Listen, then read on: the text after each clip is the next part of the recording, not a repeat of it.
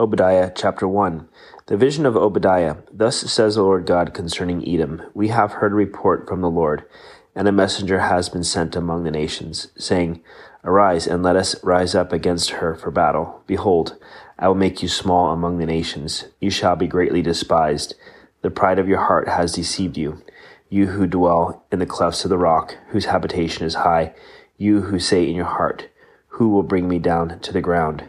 Though you ascend as high as the eagle, and though you set your nest among the stars, from there I will bring you down, says the Lord. If thieves had come to you, if robbers by night, oh, how you will be cut off. Would they not have stolen till they had enough?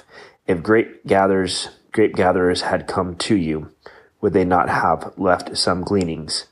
Oh, how Esau shall be searched out, how his hidden treasures shall be sought after. All the men of your confederacy shall force you to the border. The men at peace with you shall deceive you and prevail against you.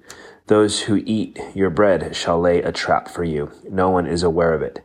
Will I not in that day, says the Lord, even destroy the wise men from Edom and understanding from the mountains of Esau? Then your mighty men, O Teman, shall be dismayed, to the end that everyone from the mountains of Esau may be cut off by slaughter.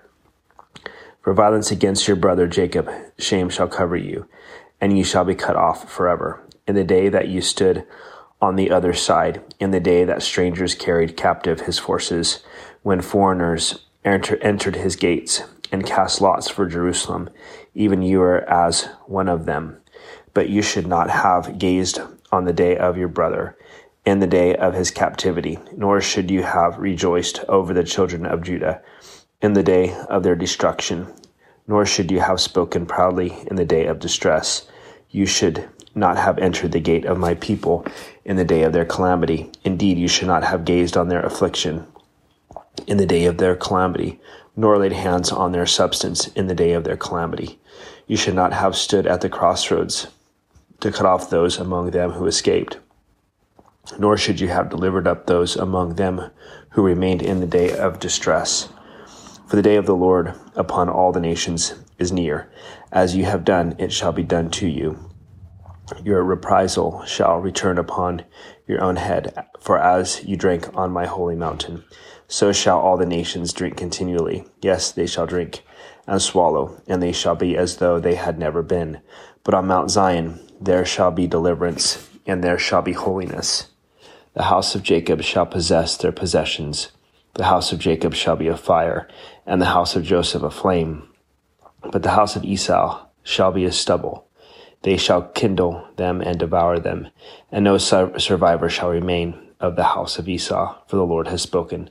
The south shall possess the mountains of Esau, and the lowland shall possess Philistia.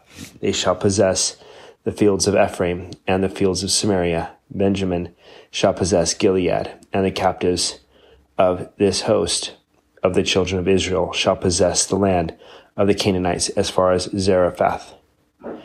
The captives of Jerusalem who are in Sepharad shall possess the cities of the south. Then saviors shall come to Mount Zion to judge the mountains of Esau, and the kingdom shall be the Lord's.